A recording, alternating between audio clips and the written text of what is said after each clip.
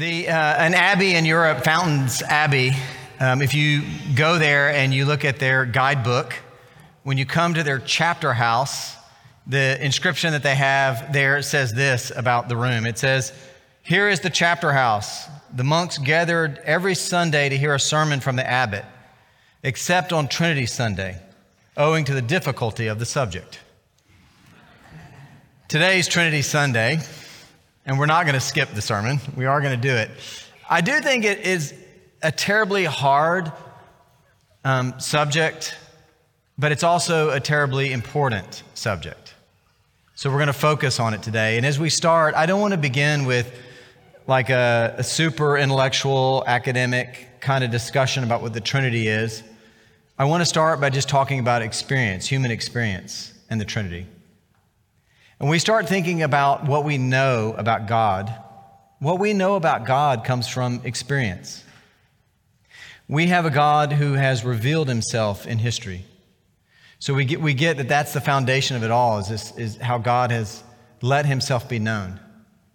We think about maybe how Abraham, in the really early pages of the Bible, how he experiences God calling him to come forward and to go to another land and to be a father of all these peoples and all of this. It's a story. And so we get very early on in the Bible that God is not some God of some deeply academic statement about who God is, but it's the God of Abraham, Isaac, and Jacob. It's a God that we know because of how he's revealed himself and what his story is. And, the Old Testament and the Bible itself is not a book of philosophical speculation. We don't get Aristotle or Plato. We don't get the dark cave. We don't get all these different things. We get stories. We get stories about how God has interacted with us. We get a book that some people call a love letter to us that's based on the experience that we have. We get stories like the hundreds of thousands of Israelites who are in slavery, who God in his power releases and helps them find freedom and brings them into a promised land. And after that, one of the other names that will surface for God is the God who releases us from bondage, the God who brought us out of those places into these new places, our experience of God.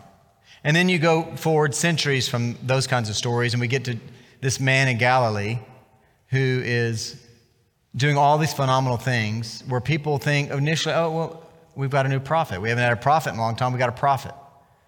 But then they begin to see that there's more than a prophet, that there's more going on. He's saying things that a prophet's never said, doing things a prophet's never done. Like there's more going on here than that. And you think about this man from Galilee and the kinds of things that he's saying, like, I and the Father are one. Or saying, when he says that and the Jews begin to pick up stones to kill him, and they say, we are stoning you for blasphemy because you, a mere man, claim to be God. That's how they were perceiving him. And seeing that this man, Jesus, is speaking with authority in the way no one else has. He is forgiving sins, something only God would do. He is talking about the ability to judge, something only God would do. And more as people look into the face of this man, they realize that they're seeing God.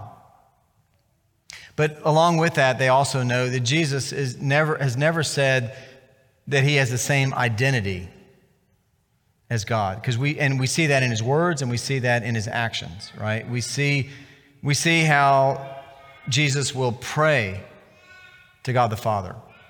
We see how Jesus will speak about God the Father as different than himself. And we see how at the moment of death on the cross, Jesus will say to God the Father, into your hands I commend my spirit. But in all of this, the early followers, those who were closest to him, understood that somehow, some way, he was also God. This whole discussion is taking place not in some ivory tower, in some academic setting where people are doing speculative thought, but it's their experience of it all. And then part of the role and challenge of the early church was begin to ask, how do we put all these things together? What do we do with this? And there were lots of ideas that were out there. many of which, of course, were wrong. We can think about maybe in the year 140 how Marcion, this man, says, oh, I've got this solved. I got this. Let me tell you how this works. There is the God creator of the Old Testament. There's the God redeemer of the New Testament, and there are two different gods. Solved. But the problem is, when you go look at the Old Testament, God spent just enormous amount of time. Just look at how big the Old Testament is, just saying again and again and again and again and again, there's one God. And you get, like later Calvin will talk about this doctrine of accommodation, saying that's all we could handle. He could forget trying to handle the Trinity early on. And he just wanted to say one God, one God, one God, one God. There's one God. However you deal with this, there's one God. And you get passages of Scripture that make that, extremely clear in how that works. Like Deuteronomy 6, it says, "Hear, O Israel, the Lord our God, the Lord is one." There's only one God. So however you're going to reconcile all this, there's one God. But we have God the Father, we have this experience of Jesus, and then as we talked about last Sunday, throw into that Pentecost and the beginning to understand that somehow God in this different kind of thing flows in us and comes to live within us as temples. That somehow we experience God within us in this third way of the Holy Spirit. And you begin to see that again surfacing in the way people write about this in the Holy Scriptures. You, however, are controlled not by the sinful nature, but by the Spirit. If the Spirit of God lives in you, and if anyone does not have the Spirit of Christ, he does not belong to Christ. It's part of what Romans 8 says. And so we get that however we begin to envision this thing, the Holy Spirit's part of this too, as God. So now we've got these three things. And the thing we get from Scripture is if you go do a word study in the Bible and you go look at an index trying to find it, you won't find the word Trinity in the Bible. What you will find are Trinitarian patterns. I'll say more on that in a minute.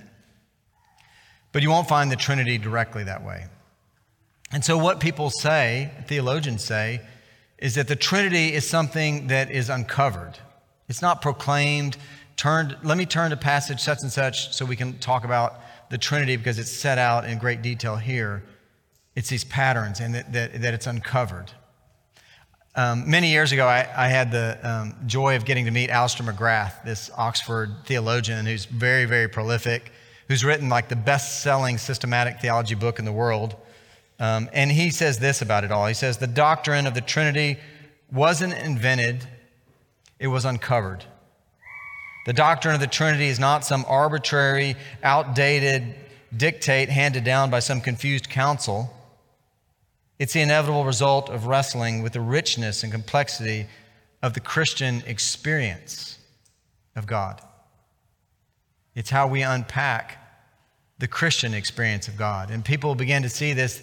This is like looking out there and uncovering it and seeing it like somebody who's making a map and seeing the mountains are over here and the valleys are there and the rivers there and the seas there. It's uncovering and writing about it.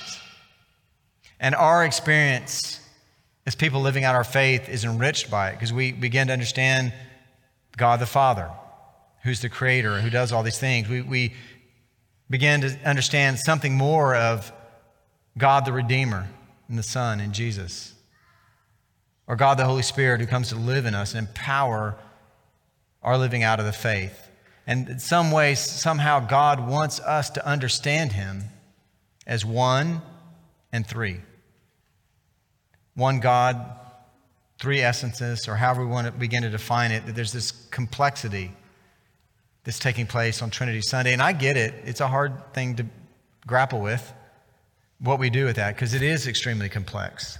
But maybe I'm reminded about how St. Augustine in the 4th century said that if you can comprehend it, it's not God. That there is always the finite trying to understand the infinite. And there will always be mystery. And if that's a problem, you're going to just have to get over it if you're going to walk forward. But it's a good mystery. It's a mystery that upholds the holiness of God. It's a good mystery in that it calls us into a richer faith in how we live things out. But we'll never comprehend it fully. It's a mystery, a good mystery, but it's there. I think about how the Brazilian theologian writes about this. We think about Leonardo Boff says this. He says, seeing the mystery in this perspective enables us to understand how it provokes reverence, the only possible attitude to what is supreme and final in our lives. It's not a mystery that leaves us dumb and terrified, but one that leaves us happy, singing, and giving thanks. Mystery, it's like a cliff. We may not be able to scale it, but we can stand at the foot of it, touch it, praise its beauty. So it is with the mystery of the Trinity. You won't find the Trinity straight up in the Bible, but you'll find this biblical pattern. And you'll get that when Jesus finally comes around at the very end of his ministry to charging his followers to go forth in the world, he tells them, go out and baptize. And he tells them to do it in the name, singular, in the name, singular, of God the Father, God the Son, and God the Holy Spirit. And so we get singular, there's one God, but somehow, some way, there are these three essences. And again, there are lots of passages in Scripture where we could see it and talk about it. One can think about Jesus' own baptism, how all three are there and involved in the Trinity. The Son, who's the one being baptized, the Father acknowledging him, the Spirit descending and empowering him for ministry, sending him out from there, and all three involved. And how the church grappled with this for a while to try to formulate it, but the experience of it they got.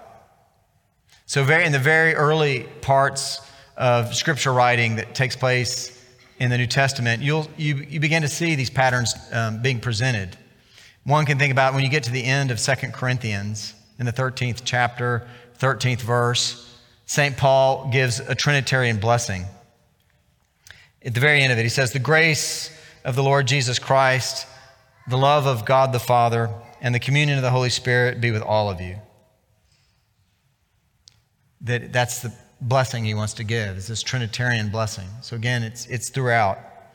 And when we go through all this experience and we unpack all this experience, maybe now we're ready to try to engage. How are you going to say this? Now we're going to get to an academic thing for just 1 second. How would you begin to try to describe this? I've said it in the past in many different ways. I'm going to quote, actually paraphrase the evangelical theologian, J.I. Packer. This is how he tries to summarize it very succinctly. He summarizes it this way. He says, the basic assertion of the doctrine is that the unity of the one God is complex. We got that. The three personal subsistences, as they're called, are co-equal, co-eternal, centers of self-awareness, each partaking of the full divine essence, the stuff of deity, if we can say that, along with the other two. And they're not three roles played by one person. That's the heresy of modalism. Nor are they three gods in a cluster. That's tritheism. And the truth is, all of the many analogies you've probably ever heard growing up, I'm just going to tell you, I love all my fellow clergy people around the world, but there are so many heresies that get repeated on Trinity Sunday. The three-leaf clover, no. The Milky Way bar, no. The water that's ice and water and whatever else, all those kinds of analogies don't work. Be okay with handling some mystery of a God who is infinite, like go beyond that. But what we have is this doctrine which is hard, but it's at the center of what we believe. The three in one and how we unpack that. But at the end of the day, I think we also should add quickly that Christianity is not about coming to advocate to you that you adopt some complex idea, but that you come meet a person and walk with him and live life with him. This God as we experience in this threefold pattern. And maybe this whole doctrine of the Trinity is not trying to state some kind of precision, but to give us some kind of tool or way to try to understand God. Like a tinker toy model of an atom doesn't define what an atom is, but maybe it helps us begin to try to think about what it is. And so it is with the Trinity. But part of this is with us is if we start to get this wrong, it actually matters in our spiritual lives. Like I want to pivot for the last part of this sermon and just say okay, so how does it matter in living out our faith? I want to suggest that if you are living your faith where we don't hold a healthy, robust view of the Trinity and have this in our lives, that we're missing out on things. If you think there's only God the Creator, you begin to downplay the importance of redemption and Jesus' work and the work of the Holy Spirit. Or if you don't have a good, strong belief in God, the Father, the Creator, maybe you don't see creation the same way. Maybe you're not as open to science or whatever. Or if you only see Jesus as the Redeemer, you may get wrapped up in dogmatism around, do you have your views right about Jesus, and that's all that matters to you. You got the formula? Or if you don't have a place for the Holy Spirit, you're probably failing at some level in your spiritual life. Because God coming to dwell in you and be active and empowering you, as we talked about last week, is vital to living out our Christian faith. And if we downplay that, we miss out. All of these things, they all have to be held in some kind of balance, and all of them in our view and conception of how we live out our faith. I want to end today's sermon with a bit of a long quote, but I want to do two quotes. I want to tell you my favorite vision of the Trinity is to think about it, how when you begin to see God as these three essences in one, we begin to see a profound community of love. We begin to understand how when 1 John talks about how God is love, what that means. Because in the Godhead, there's this perfect exchange of love taking place. So I want to read two quotes. The first one is short. This is one of my favorite statements about the Trinity. This comes from the Roman Catholic Catechism. If you got baggage, put it aside and just listen for a minute. This is what it says. It says, God's very being is love. By sending his only Son and the Spirit of love in the fullness of time, God has revealed his innermost secret. God himself is an eternal exchange of love, Father, Son, and Holy Spirit. And he's destined us to share in that exchange. Now, I've said it before, and it's the core of what I believe. Our Christian journey is deeper and deeper and deeper into this perfect love being exchanged within the Trinity. Now I'm going to end with an analogy, or really a story, that's given by a pastor named Kevin Miller, who graduated from Wheaton College, which is a Christian academic college in the Chicago area. It's a little bit long, but I think it's worth it, so I'm going to end with this. So just listen to this. He says, perhaps the best analogy for the Trinity is a time when you experienced a community of love. Maybe a family when it was at its most healthy and loving. A sports team when people stopped worrying about their own egos. A support group where you felt cared for in spite of your brokenness. A music group when you finally got lost in the music. Because to experience the Trinity is to experience a community of love. So when I think about analogies of the Trinity, I think of Mike Yearley's apartment. When I came to Wheaton, I moved 700 miles from family. And back then, there was no email, no instant messages, no cell phones. My college roommate hung out by himself. My first winter, it snowed 90 inches. I felt like I was living in the Arctic. So I was lonely and literally out in the cold. And then a senior named Mike Yearley invited me to his apartment for dinner and a Bible study. I got there, and the first thing I noticed was that his apartment had real walls made out of drywall, not cinder blocks painted over too many times. His wife, Lynn, was cooking a home-cooked meal. I could smell it as soon as I walked in the door, and it tasted way better than anything in the college cafeteria.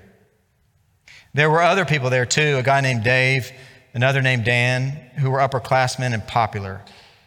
They would have never spent time with me or even known who I was, but because I'd been invited to Mike's apartment, they talked to me. We all talked and laughed and played games and listened to music, drank coffee, hung out until supper late. And I walked home with Dan. I thought, wow, no one's got a huge bloated ego. They just care about each other. That apartment became for me a home and my sanity. Whenever I had a question or problem about dating, I would head to Mike's apartment. Whenever I had a question or a problem about the spiritual life, I would head to Mike's apartment. At the time, I was trying to live my Christian life in a legalistic way, in my own power, which is really a stinky way to do it. But I didn't know any other way. So Mike and Dan began teaching me how to live by the power of the Holy Spirit. What I found in Mike's apartment was this: a community of love. What I felt there was a little picture of what Jesus talked about when he said, "I will ask the Father, and he will give you another, a counselor, to be with you forever, the Spirit of truth. I will not leave you as orphans. I will come to you. If anyone loves me, he will obey my teaching. My Father will love him and will come to him and make our home with him." To be a Christian is to get an invitation to Mike's apartment. To be a Christian is to be invited into a community of love that we call the Trinity. In the Trinity, you never find one person who's grumpy. Never find a person who's taking love but not giving it out. No one's critical or cynical or jaded. The Father, the Son, and the Holy Spirit live in absolute unity of love. The Father glorifies the Son. The Son gives glory to the Father. The Spirit knows the thoughts of God and prays to God for our sake. The Father has all the authority. It gives that authority to the Son, and the Spirit speaks on God's authority. Meanwhile, the Son lives in absolute obedience to the Father, for the Son does only what he sees the Father doing, and the Spirit is sent by the Father in the name of Jesus. Do you see that in the Trinity there's no jealousy, no politics, no power plays? The reason we cannot find many good analogies for the Trinity is that we constantly live in such a broken world, broken relationships, that it's hard for us to imagine a community in which there's constant joy and creativity and each person's pouring himself out for the others.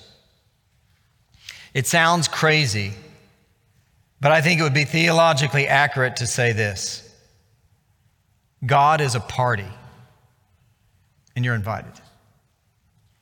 Let's pray. Gracious Lord, we thank you that you love us and you call us into a profound mystery in living out our faith. In doing so, Father, help us to be open to the fullness of you as you've presented yourself in history as Father, Son, and Holy Spirit. And Lord, help us in living that out to be a blessing to this world. We pray this in Jesus' name. Amen.